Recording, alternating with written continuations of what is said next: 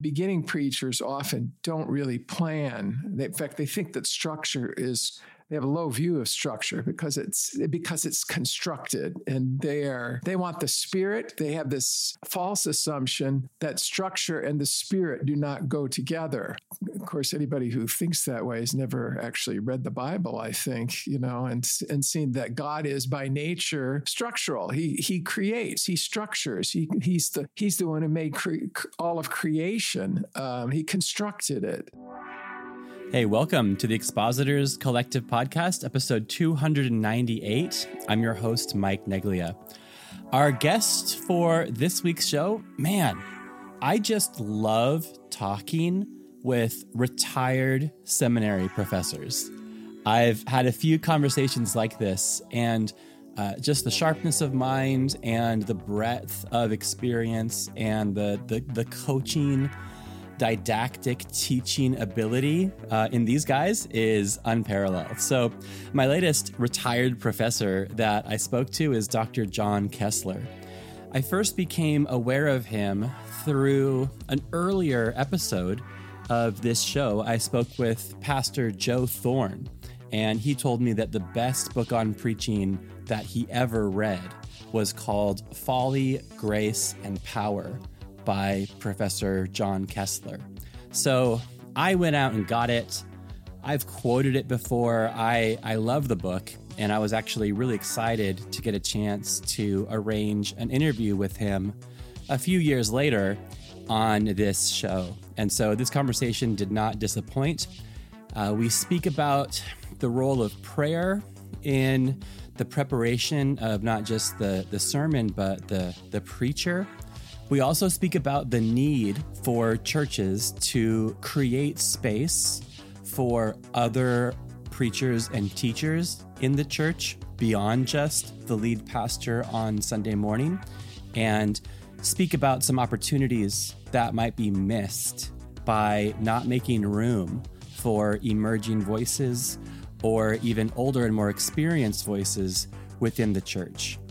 And also at the beginning, have a diversion conversation about ecclesiology, the Jesus movement, and some of the history of Calvary Chapel. It's a great conversation. I know you're going to like it. Well, I'm going to see some of you in Indianapolis, Indiana, pretty soon, October 27th and 28th. That's coming up sooner than later. And I don't want anyone to think that this is a pastor's conference. This is not limited to those who are in the pastoral ministry already. And I'm going to let Michaela Hildebrand invite you. She was one of our guests in Southern California at our most recent training event. And she has some words that might inspire some more of you to make the trip to the Midwest, to come out to Indianapolis, and I would love to see you there. After Michaela, the interview with John is going to begin automatically. Catch you later. Hey everyone, my name is Michaela, and I'm from Victory Calvary Chapel in Menifee, California. And I wanted to invite you to the Expositors Collective Conference. It's 2 days jam-packed with so much wisdom for teaching the Bible effectively. And from practical hands-on advice to theological approaches to studying the Bible, you will leave so inspired and encouraged on what can seem like a very daunting thing. And it doesn't matter if you're teaching for 2 people or 200 or 2,000, and you don't have to be a pastor to attend. Deep expositional Bible teaching is so critical, both in personal reading and in the church. And especially for you ladies, the need for deep Bible teaching is so needed. So, don't miss it. I just went to the one in Temecula, California. It was awesome. So the next one is in Indianapolis, Indiana on October 27th and 28th. So register at expositorscollective.com.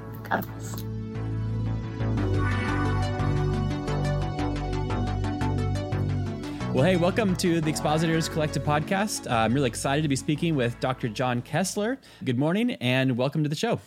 Thanks, Mike. Great to be with you. Hey, so I have just like really benefited from an earlier book that you wrote, Folly, Grace, and Power, The Mysterious Act of Preaching. I just want to say thank you for your contribution to my life through writing that book. And I know that we're going to talk about prayer and other things, but thank you just so much for your faithfulness and serving so many. Thank you.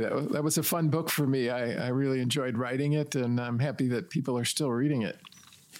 Well, yeah. And I would love to hear about like the beginning of your like preaching journey. So John, do you remember the first time you ever preached a sermon or taught a Bible study in public? I don't remember the first sermon I preached. I do remember the first time I ever stood before a group and talked about Christ. It was back in the 70s, back in the days of the Jesus movement. And I was going to a coffee house and they asked me to give my testimony. And I was just in my late teens and I wrote it all down by hand on loose leaf paper, stood up in front of this tiny little group of people, put the paper right in front of my face, and I'm sure it was terrible, but there was something really rewarding about it. And as soon as I was done, I thought, I want to do that again. And that was kind of the first inkling that I got of being drawn into a preaching ministry. And in fact, I very early on in my Christian experience, I decided that I felt like I wanted to be a preacher. The funny thing was, at the time, I wasn't really going to church. I was going to that coffee house pretty regular, but at the very beginning, I didn't really feel like I wanted to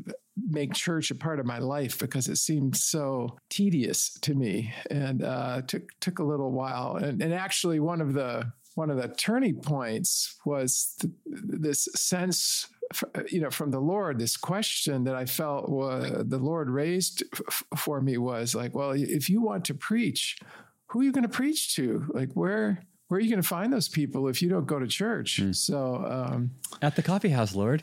Well, that's where I started to preach. I first started to preach on Friday nights to this small group of people, terribly. I'm sure it was awful. And in fact, the number of people just kept shrinking, fewer and fewer people. But I just felt really drawn to it and began to first sort of teach myself how to study. And then I didn't really get formal training until I went to seminary some years after that. But that's how I started. Wow. Yeah. I know that you've ended up in Chicago, but was this in Chicago? This was in the Detroit area. I grew up in the Detroit area. Oh, is that right? Area. Okay. Yeah. Mm-hmm. Okay. Suburban Detroit area. Yeah. Well, my own church heritage, I'm part of the Calvary Chapel or Calvary Global Network, which has, its roots in the Jesus People absolutely movement.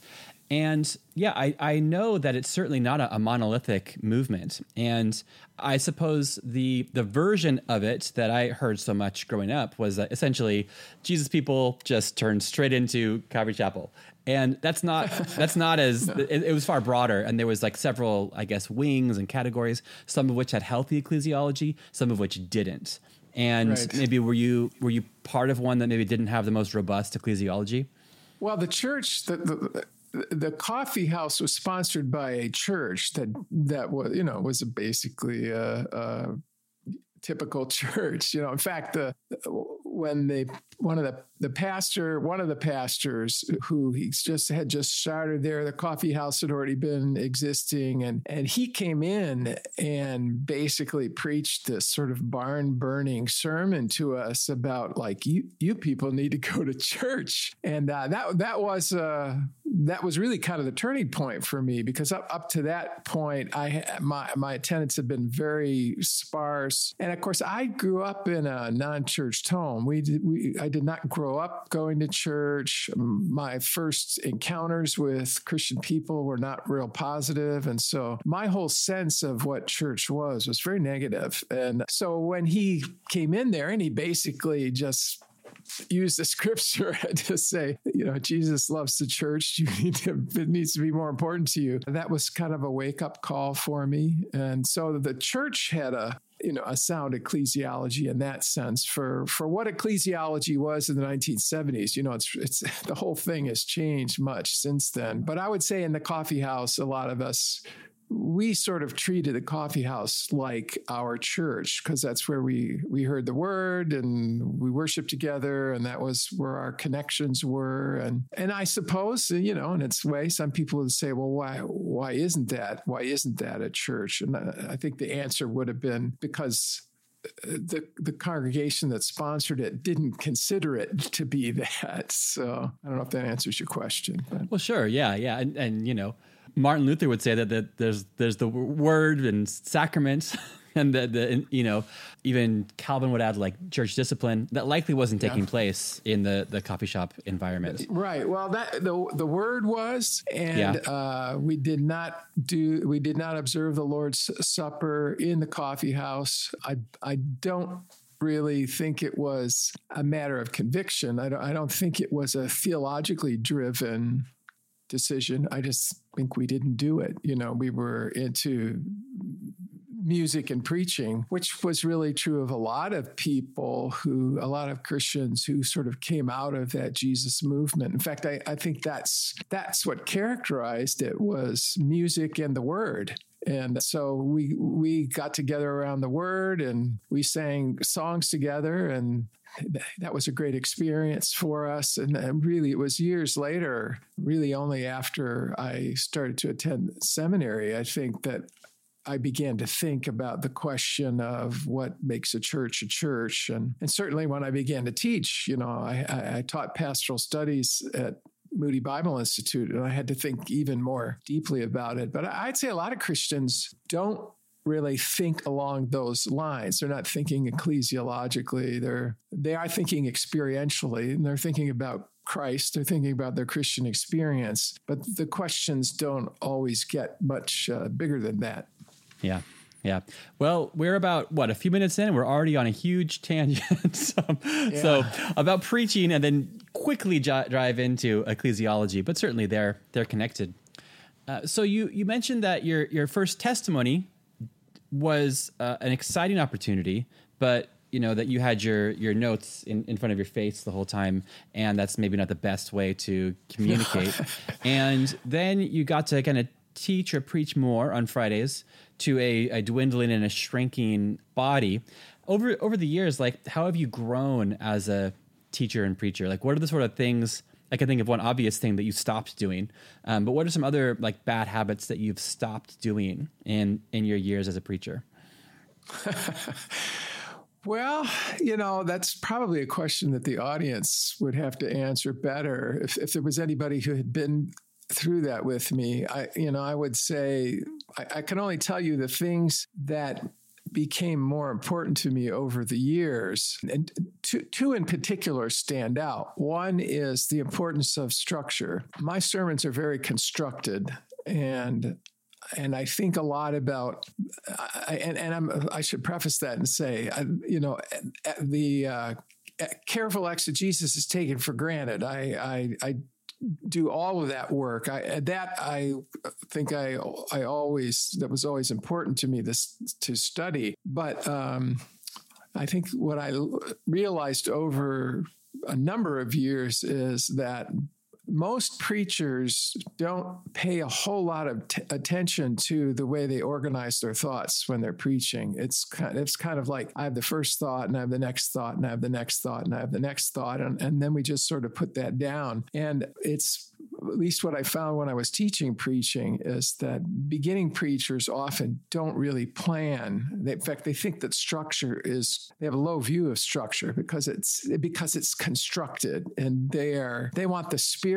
They have this false assumption that structure and the Spirit do not go together. Of course, anybody who thinks that way has never actually read the Bible, I think, and seen that God is by nature structural. He creates, he structures, he's the one who made all of creation. He constructed it. So structure, working on my structure, where am I going with the sermon, and why am I going that way? How am I organizing my thoughts? And then related to that, the other area is I have really grown in my sense of the importance of seeing the passage through the eyes of the listener. And that, I think, is sort of the besetting sin of particularly most young preachers, and almost all the preachers that I hear, that most preachers are looking at the text through their eyes.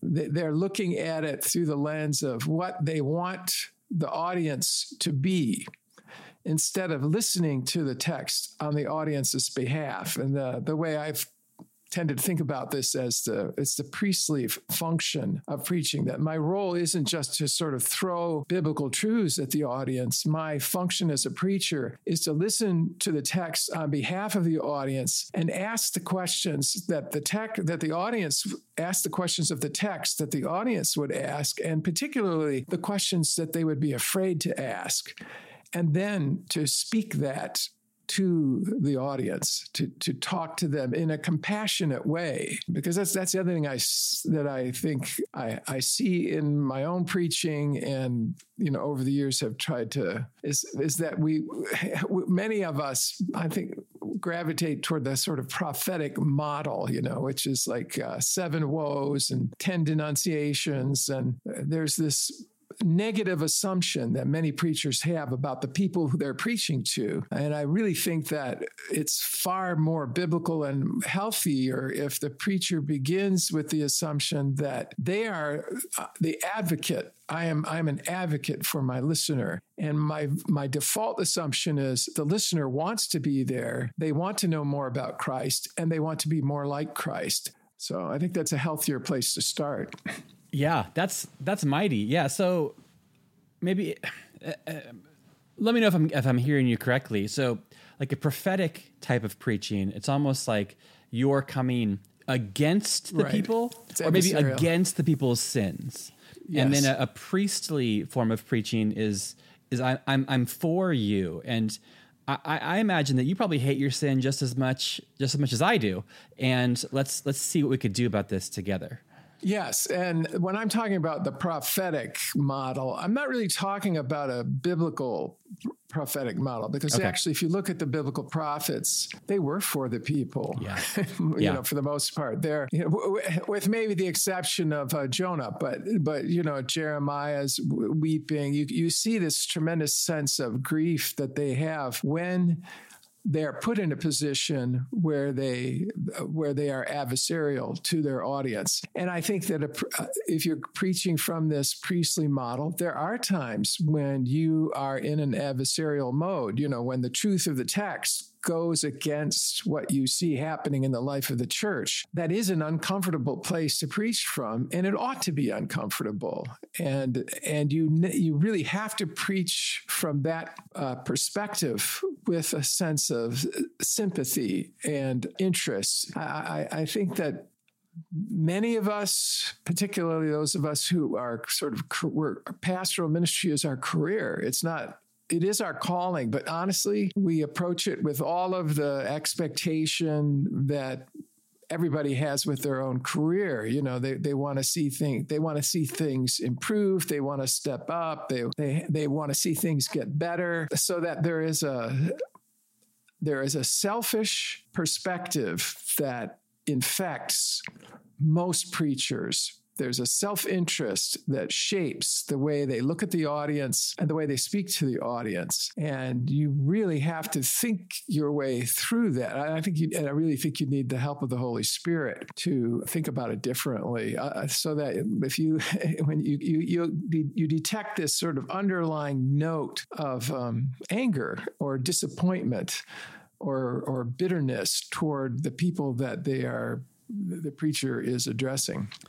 And so this kind of selfishness or even this frustration, do you kind of link it that in some preachers' mind, it's like, hey, listen, I want to have a successful church, and you are what's keeping me from having a successful church. Yes, totally. And I'm just going to tell you, there were many Sundays when I stood before the congregation when I was pastoring, and I would say to the Lord, give me something to work with here. I'm looking out over the congregation and say, this vision I have of the kind of church that I'm supposed to be serving, and honestly, which interpreted really means which I'm worthy of. That this church doesn't deserve somebody like me, particularly somebody who can preach like me, So yeah, I think it's ambition that we really spiritualize, and it's a painful reality to come to grips with it, because what I find is there are a few things in the world that I love as much as preaching, and there are a few things that bring out the worst in me, like preaching does, because there is so much of me involved in it. Yeah. What do you mean that preaching brings the worst out of you? Oh, I mean, pride, ambition, self-centeredness. When I'm done, I'm looking around and I'm looking for praise. I'm looking for people to come up and say, "Oh, you are awesome. You are the best preacher I've ever heard. You are." You. Yeah. That's what I'm looking for. And how can a preacher, maybe we're listened to by a lot of preachers. Maybe some of them are being like, man, this guy John, he sounds really bad. Preaching brings the best out of me. But here he's saying that it brings the worst out of him. How convince us? What are some diagnoses, questions that we could be asking ourselves that could find out that it's not just you who are bad, but we are feeling that? Yeah. Well, I think if you're reacting that way, it just means you're not self-aware. It really means that you don't know your own heart. I believe anybody who has preached for a significant length of time recognizes all of the stuff that rises up within our own hearts. You cannot stand before people and tell them what to do and have it not appeal to your worst side. I mean, it is. I used to tell, and I think my students, when I taught preaching, maybe would react the way that you did, because I used to say to them, it's not an accident that my calling is one where I get to do all the talking. I get to stand up in front of the congregation. I get to do all the talking, and it's in the cultural context, I preached in. They didn't interrupt, you didn't say anything until I was done. There's a personality type that's drawn to that. And I think this is typical of the way that God works. You see it all through the scriptures, that our great strengths are also our great weaknesses. That Paul tells us what kind of person does God draw into the ministry of proclamation? It's not the best person. It's the fool. It's not the person who has no flaws. That person does exist. His name is Jesus. And the others, any others who meet that criterion, they're all dead. They're all in the presence of the Lord. Their sanctification has been complete. Right. Yeah. So I don't know. Maybe I don't want to I don't want to overstate it and make it seem like, oh yeah, I was a monster. Sure. Yeah. I had the same ambitions that most preachers do. I wanted to serve the Lord. I wanted to make a difference, but I did want to be the best. I wanted to be a Spurgeon. I wanted to be, one of the great preachers of the age, and I wasn't, and it bothered me. Yeah. And just so you know, I am always ready to believe the worst about me, and so I'm trying to be kind of like the imagined interlocutor, right. On behalf of the listeners. So, I got a long list of issues that I'm working at, and an exaggerated view of myself is not on that list. I'm ready to listen to those rebukes, and then also too, as we've all heard the stats, about like how public speaking is such a high fear for so many of the population. Yes. And we don't have that. Like, we are a bunch of weirdos. Like, Bible teachers, preachers, we're weird. There's something about us that's different. Yeah, it ought to tell you something, though, that you don't fall into the norm there. That on the one hand, obviously, I think it's one of the marks of calling. Although Paul says that when he goes to the Corinthians, he's full of fear and trembling. He doesn't get over whatever that element of fear is. But I think if I love to speak in front of people, honestly, I think it means that there is some part of me that by default likes the attention. I'm drawn to it. I like to be at the center of things. And God often uses that sort of person, but he also has to discipline them through their lives. It is no accident that when you look particularly at the recent history of the church, that these big examples of pastors who have fallen are, they're pulpiteers. They're platform people. Their whole ministry is built around that. So I really do think that it is a default temptation for anybody who has a public ministry and with whom it resonates. And I think you just have to keep your eyes open. And God has a wonderful way of humbling us too. He really knows how to do that. So it's not like we have to go through this and without any help. God, that's a significant part of the work that God does, is to keep our hearts in line and to remind us who really is doing the speaking. Yeah. Yeah, so it's a unique makeup that we have, which offers unique opportunities for service, but then also has an accompanying potential shadow side.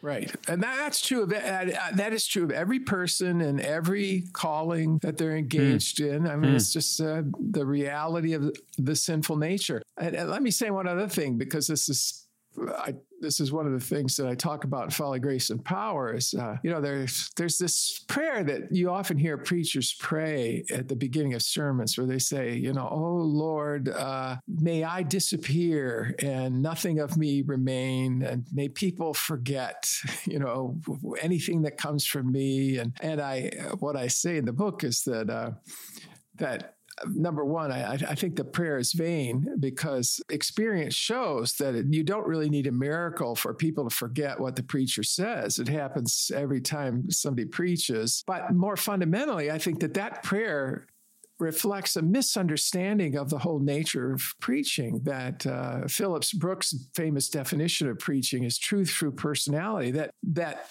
the person that I am is part of the container that God uses to convey this truth. It is a kind of incarnation. And so that whatever that personal dimension is, even with its weakness, that's part of, God's, the way God has designed me and called me. And therefore, he knows he's working with somebody who has weaknesses and shortcomings, and he works through that. Yeah. Yeah, we had earlier on this podcast, we had an earlier conversation with Scott Erickson, and we gave kind of a long chunk of our episode was about that particular prayer. Oh Lord, let me fade away. And we agree. It's actually, that's a silly thing to pray. If you're going to pray it at all, you should pray it as you're preparing, but not in public. Right. And then maybe it's not even something to be prayed at all. That it should be essentially like you formed me in my mother's womb. You have been dealing gracious with me my whole life. You have called me to yourself. You've made me with a collection of gifts. Help those to be on display in a way that is not making me the hero, but making me a character. Like, I want to be John the Baptist's finger pointing people towards Christ. Well, and that's the other dimension of it is that many preachers, we are looking at somebody else that we admire, that we want. That's what we want to be. So we preach like that person. Sometimes we even adopt their style, their gestures, which. It's understandable, particularly when you're beginning. I think most art forms, you begin with imitation. You look at the masters and then you sort of pick up. But in time, you really want to try to develop your own voice. And so, I just think it's important to bear that in mind, that part of the ministry is for me to give this sort of angle of vision about the word, a perspective that no other person can give, because there's something unique about the place where I'm looking at it. I'm not talking about, some secret truth. I'm talking about a perspective from my own experience, my own personality, looking at the word. George MacDonald has this sermon, one of his sermons, The New Name, where he talks about this and says that every Christian has a view of Jesus that is not quite the same as any other person, because their experience is not quite like any other person. And I think that's what comes out in preaching. Yeah, and doesn't it say in Ephesians 2, like Paul prays that together with all the saints we'd grasp the height and depth, that it's something that together we're going to grasp this. And I hadn't heard that line from George MacDonald, but I want to go check that out. I like that type of thing. Yeah, it's called The New Name. It's of course, MacDonald is a very interesting preacher to read and very dense. And so there, even in that particular sermon, there's a lot that you wade through. But this idea that he has that, and he really locates it in heaven. He's preaching from the passage in Revelation, that this idea that when we're complete, that's part of what the project is that for God, through our redemptive experience, to give us a view of himself through Christ that is unique, that is distinctive, not quite like anybody else, that we would know him and he would know us in a way that is not true of anyone else. Yeah. Well, so John, you've taught pastoral ministry and included in that has been preaching, right? For quite a number of years. Yeah, 25 years. What are the trends that you've noticed as you've been dealing with, students at Moody Bible Institute? I don't know, let's say 25 years ago, was there a certain bent or certain proclivities that you're not seeing anymore in younger or newer, up and coming preachers?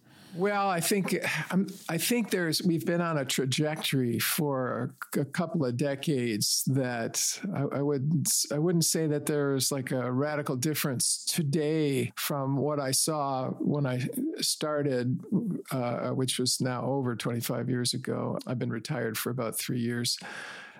This trajectory toward personality.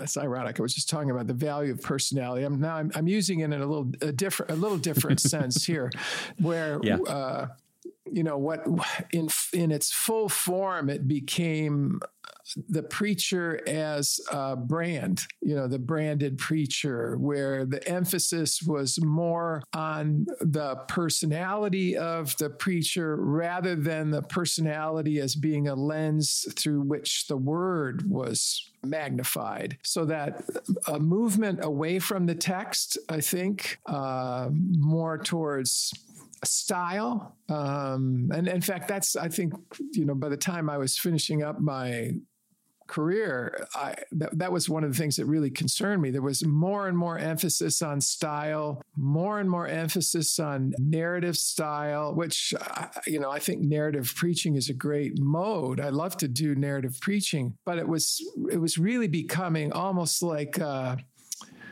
performance art, storytelling, not really drawing attention to the text. And that was concerning to me. I think the ideal of large large audiences, rather than the normative experience of even I would say through the whole history of the church, the normative experience has not been large. It's been smaller congregations, more personal, preaching to people you'd know. I think a really less and less biblical foundation on the part of the people who are going in for training was certainly true, because, if you think about the way this sort of goes back to what we were talking about ecclesiology earlier. If you look at the platforms, if you look at the spaces in the church where the word is being presented, they are so shrunk today compared to what they were, at least when I began to attend church. Basically it's one shot, it's one sermon on Sunday, and that's pretty much it. So all those other avenues where you were hearing the word, where people were given an opportunity to minister the word, part of the reason that I became a preacher was because there were other contexts where I could learn to teach the word in the church. Most of those are gone now. So you don't have Sunday school. You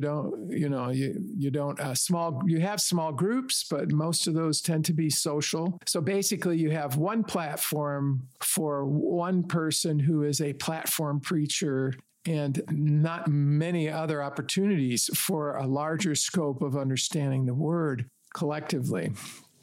That's a keen observation. Yeah, that there's the Sunday sermon, and then many churches would have, groups that gather around the week, and people are raised up and trained to lead people in conversations about that sermon, the kind of the right. discuss, we do it at my church too. In fact, I just wrote the discussion guide for it right before this call. So maybe I'm feeling the conviction there.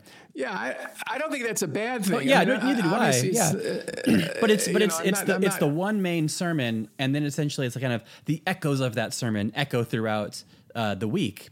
Whereas maybe in, even a couple of years ago, there'd be the Wednesday night study. And then even before that, it'd be the Sunday evening church as well, too. And now it's... Well, what I realized, I'll tell you how I realized it. And this reflects the self-centeredness I was describing earlier. What I realized when, after I retired, because I kind of had this vision of what my post-professorial life would be like, and I realized that there was no place for me in the church because, there wasn't really Sunday school context where I could teach. The pastor didn't really want competition. There wasn't really a context for me to preach on any regular basis. And so that first it was sort of this personal struggle, like, wow, where do I fit in? Where do I fit in at church anymore? And then it dawned on me that in this environment, I would never have been drawn into a ministry of preaching because I would not have had the opportunity to learn all the basic skills that were needed that eventually brought me into that ministry. So, and then when I looked around, I realized that's why when you look at churches, one of the things they're always grumbling about is, we don't have enough, the way they would put it, we don't have workers. We don't have enough workers. What they're really looking for are people to support their programmatic agendas, what they are doing in terms of actual human development on the level of people called by God.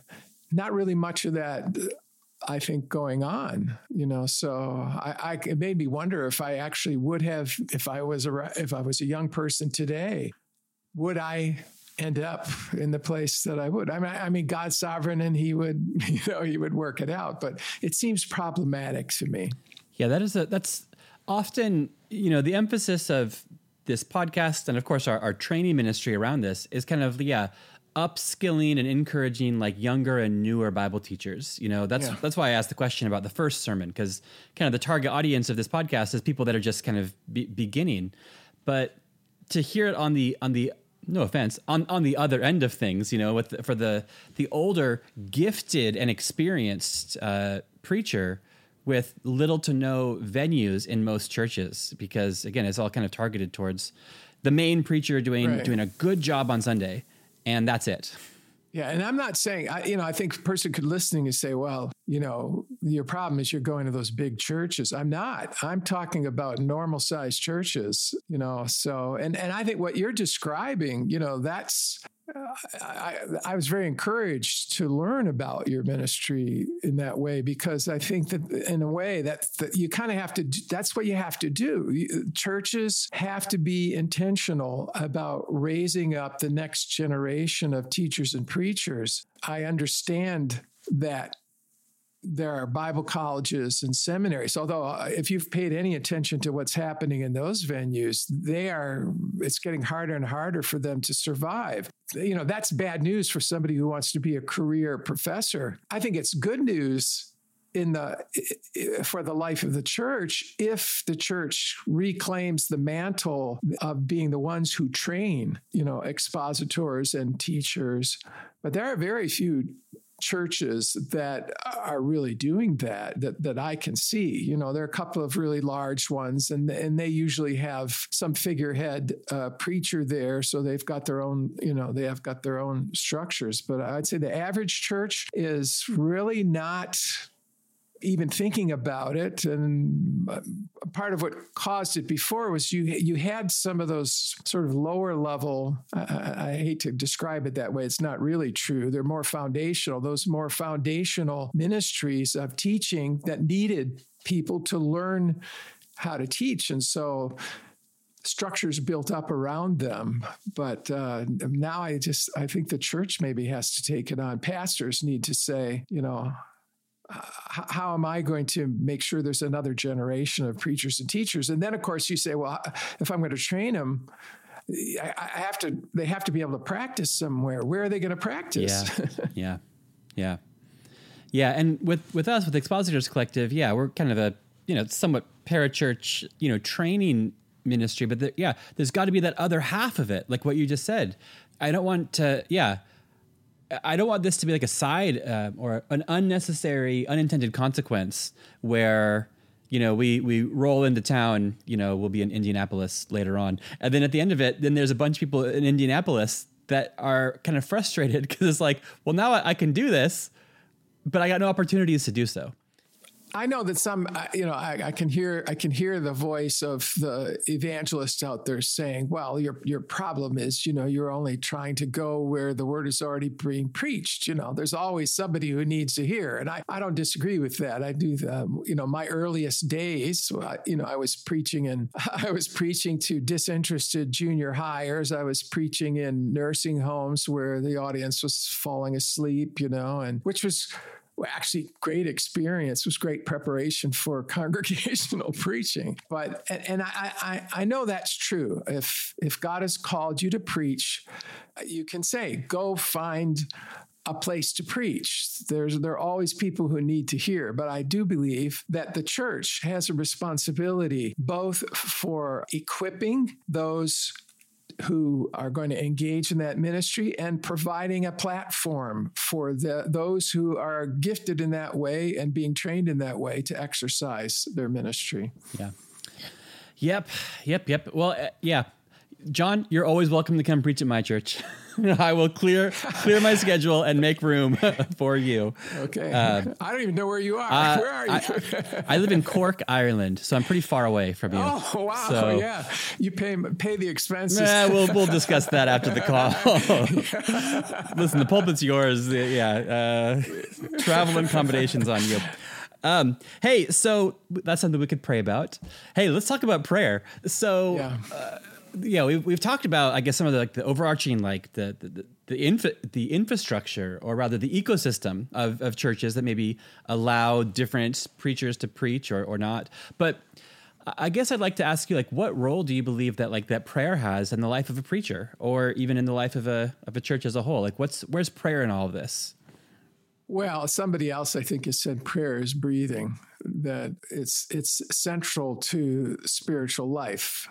And I guess this is where I have to pitch my new book, When God is Allow me to do it for you. So tell us about your new book, When God is Silent, Let the Bible Teach You to Pray, published by our good friends at Lexham Press.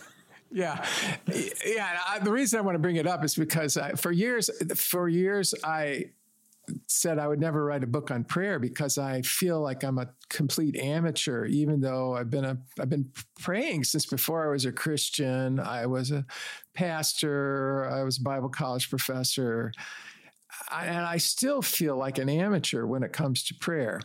But I also clearly understand that prayer is really at the heart of my relationship with Christ, that to remove prayer from the relationship would be to removing conversation from my relationship with my wife. So in terms of preaching, one of the things I realized about prayer when I was preaching was how much energy we put into the act of preaching. That we tend to associate prayer with the act of preaching. So we ask people to pray for us while we're preaching. Some churches will have this little prayer team that goes off somewhere during the sermon, and there's this impression that the Spirit descends in the act of preaching. And what I realized was that, well, yes, that's true, but the Spirit must also engage when I'm preparing the sermon. So prayer is just as important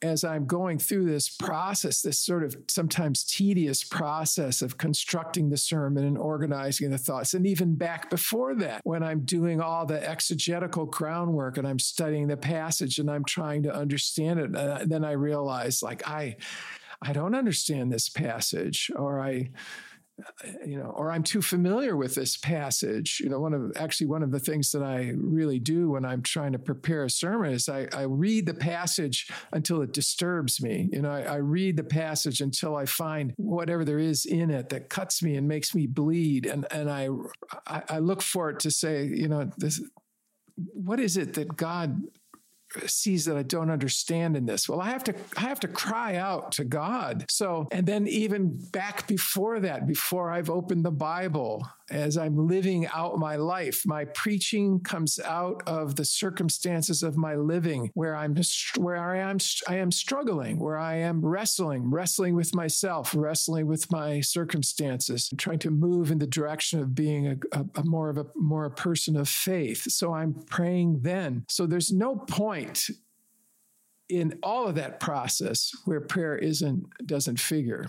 It's not just a formal here's the moment when we're going to pray. We're going to pray. We're going to pray during the sermon. We're going to pray before the sermon. We're going to pray in the study. Just as it is woven into my whole life experience, it is the thread that goes through the whole sermon. I don't know if that's too vague for you, but that's how I'd answer it. Yeah, well, no, you're not isolating a certain section. In fact, I kind of asked an open-ended question, and I was wondering if you were going to talk about the opening prayer before you begin, or the conclusion prayer. But you've gone so far beyond just to describe it as kind of the matrix in which all of this comes out of. So that preaching, in one sense, what is preaching? Preaching is a conversation. It is my conversation with the audience. Well, what am I talking about? Well, I'm talking about God's conversation with us because I'm talking about His Word. Well, it's foolish then for me to think that I'm going to have a conversation with people about a conversation God has with us without a conversation with Him, an extended conversation. And so my praying in the context of the sermon is, it's all through it. It's a long conversation. It's not time bound. It's not like, yes, I have this period from this point to that point where I'm praying. It's all through the process. It's intermittent. There's a lot of complaining. There are moments of profound silence when I am sitting before the Lord, stupefied because I don't really know why He said it the way He said it, or I don't know what it is that I'm supposed to say about it, or I'm in despair because I know what I'm going to say, but I'm not confident that it's going to impact the audience in the way that I want it to. It's all of that. It's just as it is in its own way, just as dynamic and vibrant as any conversation you could have with another person. And then at the same time, it's completely unique because what I find is God doesn't talk back. He doesn't. But that's the amazing thing about prayer. It's really unlike any other kind of conversation you have. Because it lacks all the normal cues you look for in conversation that makes it meaningful. No facial expression, no tone of voice, no body language, no like we're having back and forth, none of that. I primarily speak to God. And then the only way he speaks back to me, and I'm not saying that I know there are people who will say, well, God speaks today. I don't disagree with the fact that God does that people have had that experience. I have never had that experience in the sense of God's never spoken to me audibly, that what I understand from him has come from the scriptures, so that when I'm coming to the sermon, I am coming to it with where the feedback comes from this extended conversation that God has had with me through his word now, over decades, many decades. But it's very rarely the case where it's like the kind of conversation I have with you, where I say something, you say something back, I say something, you say something back. It's far more subtle, far more frustrating, I find, which is why I wrote the book. Yeah, and I've heard you speak on the Stranger in the House of God podcast, talking about how prayer sometimes can be like an awkward conversation. Thanks for even just kind of giving us permission to reverently call it what it is sometimes, that it can be awkward, and it's missing all those cues that you said. And yet it also is like a lifeblood to us. It's just different. It's different than... That's what I found. I found, on the one hand, I found that, and here's a moment of transparency that may embarrass, but I don't like prayer. I don't enjoy it. I don't... because of it, because I'm a visual, I'm a face-to-face communicator. I want to look you in the eye. I want to see your facial expression and your body language. And I don't have that with God. It's terribly frustrating for me. I'm uncomfortable with silence. I don't like it. And yet at the same time, when I look at my life, it's like I am talking to God all the time. I'm having a running conversation with him. I am one of those people. My wife has a very disciplined prayer life. She has a set time. She prays every day. She has a list. I'm not like that. I have a running conversation with God all day long. At night, I go to bed and I can't sleep because I'm complaining to God usually, and so on the one hand, I look at it, I say, well, I feel awkward. I feel uncomfortable. I certainly don't enjoy church prayer meetings, but I'm talking to God all the time. I am praying all the time. So I don't know. What does that say? I don't know. A bad Christian, I think is what it says. It seems like you're the best / worst person to write a book on prayer. Well, that's what I decided. That's honestly what I decided. I as I said earlier, maybe I didn't say it. I think I said it, that for years I told myself I would never write a book on prayer because I feel like I'm such an amateur. And then I thought about it and I thought, the problem is most of the people who are writing books about prayer make two assumptions about the reader. They either assume that I don't want to pray or I don't know how to pray. And neither of those is true. It was refreshing for me to read C.S. Lewis in his letters to Malcolm, where he's talking about prayer, where he says the same thing, that he found that books on prayer don't really help him because the writers make the wrong assumptions. So it occurred to me actually, maybe what we need is a book about prayer written by an amateur at prayer, somebody who doesn't feel like they really have it all together.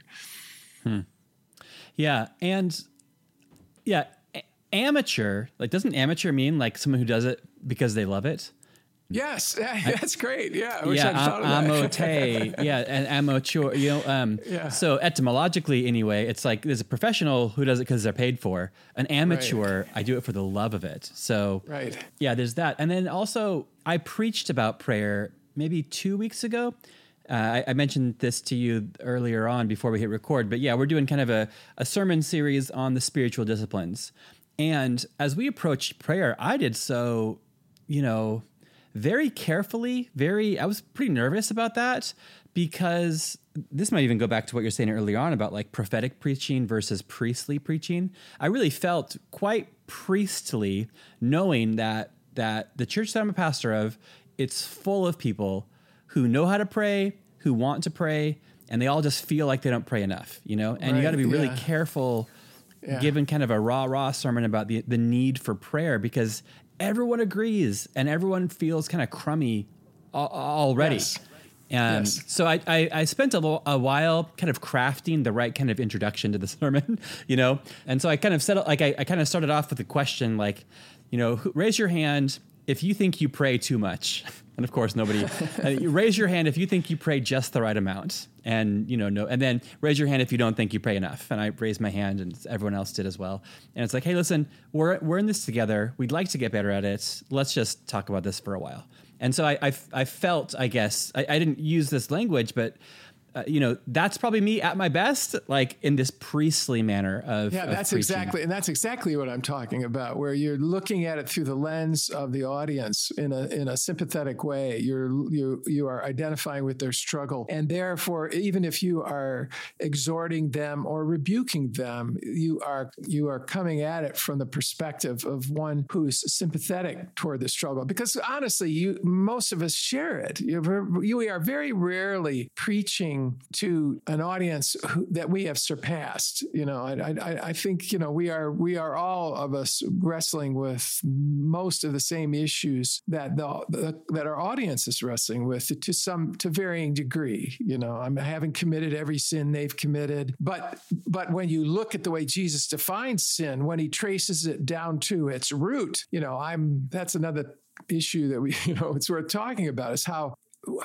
because we tend to be so concrete, it's easy to position ourselves outside of the struggle, you know, because I'm preaching to you about a concrete problem that I don't have, and you need to get it together. You need to get your act together and, you know, really love Jesus the way I do. But if you begin to trace the root of that sin, you will find it in your heart somewhere in some other form. So that's a perfect, what you're describing is a great example of what I mean by priestly.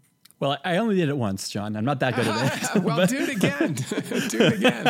Well, but I did do it once, so I'm making progress. Well, kind of as the last question, we always end these conversations with like asking you, like, how do you want to get better? I know that your opportunities to preach are not as regular as they used to, but the next time you preach, how do you want to improve? Well, I don't think I can. I think I've reached the pinnacle. I think. You know, in terms of the way that I preach, you know, what I find is the longer I preach, all the struggles are still basic. You know, there's still the basic struggles. I want to preach sympathetically. I want to preach the truth of the text, so I want to understand the text. I want to preach in a way that's true to my own heart. You know, I don't want to be just posturing, which I think is very easy to do. That's one of the great traps of a preaching ministry, is that we put ourselves on display, and it's so easy to preach.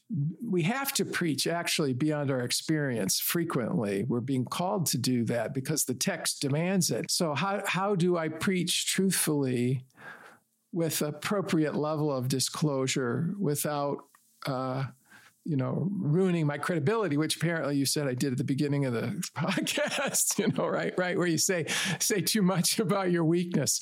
That's kind of a razor's edge, isn't it? You know, it's all the basic stuff. Every time I preach, it's like starting over in some way. I always forget how hard it is, particularly, you know, when you're starting from the text. It's always the same struggle. It always feels like it's never going to come together. Or there's too much here. And then somehow by the end of it, there's something there that, hopefully I feel good about. Yeah. Well, thanks for letting us in on that. And again, you have like written the book on preaching, and you've edited another book on preaching, editing the Moody Handbook on Preaching. So like you're someone who has taught many people many things regarding this craft or this calling.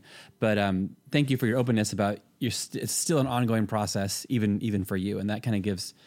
Yeah, it doesn't get any better. I don't think it gets any easier. That's what I find. I don't in my life. I don't find that it gets any easier. And if anything, it gets harder because the existential questions I wrestle with get harder. When I was a young preacher, I had all the answers. I was far more confident as a preacher when I was young than I am now. I'm much less confident. I am much more fear and trembling than was true before. And it has nothing to do with style. It's all God, it's all wrestling with God. Yeah. Okay. Well, kind of on that real downer of a note.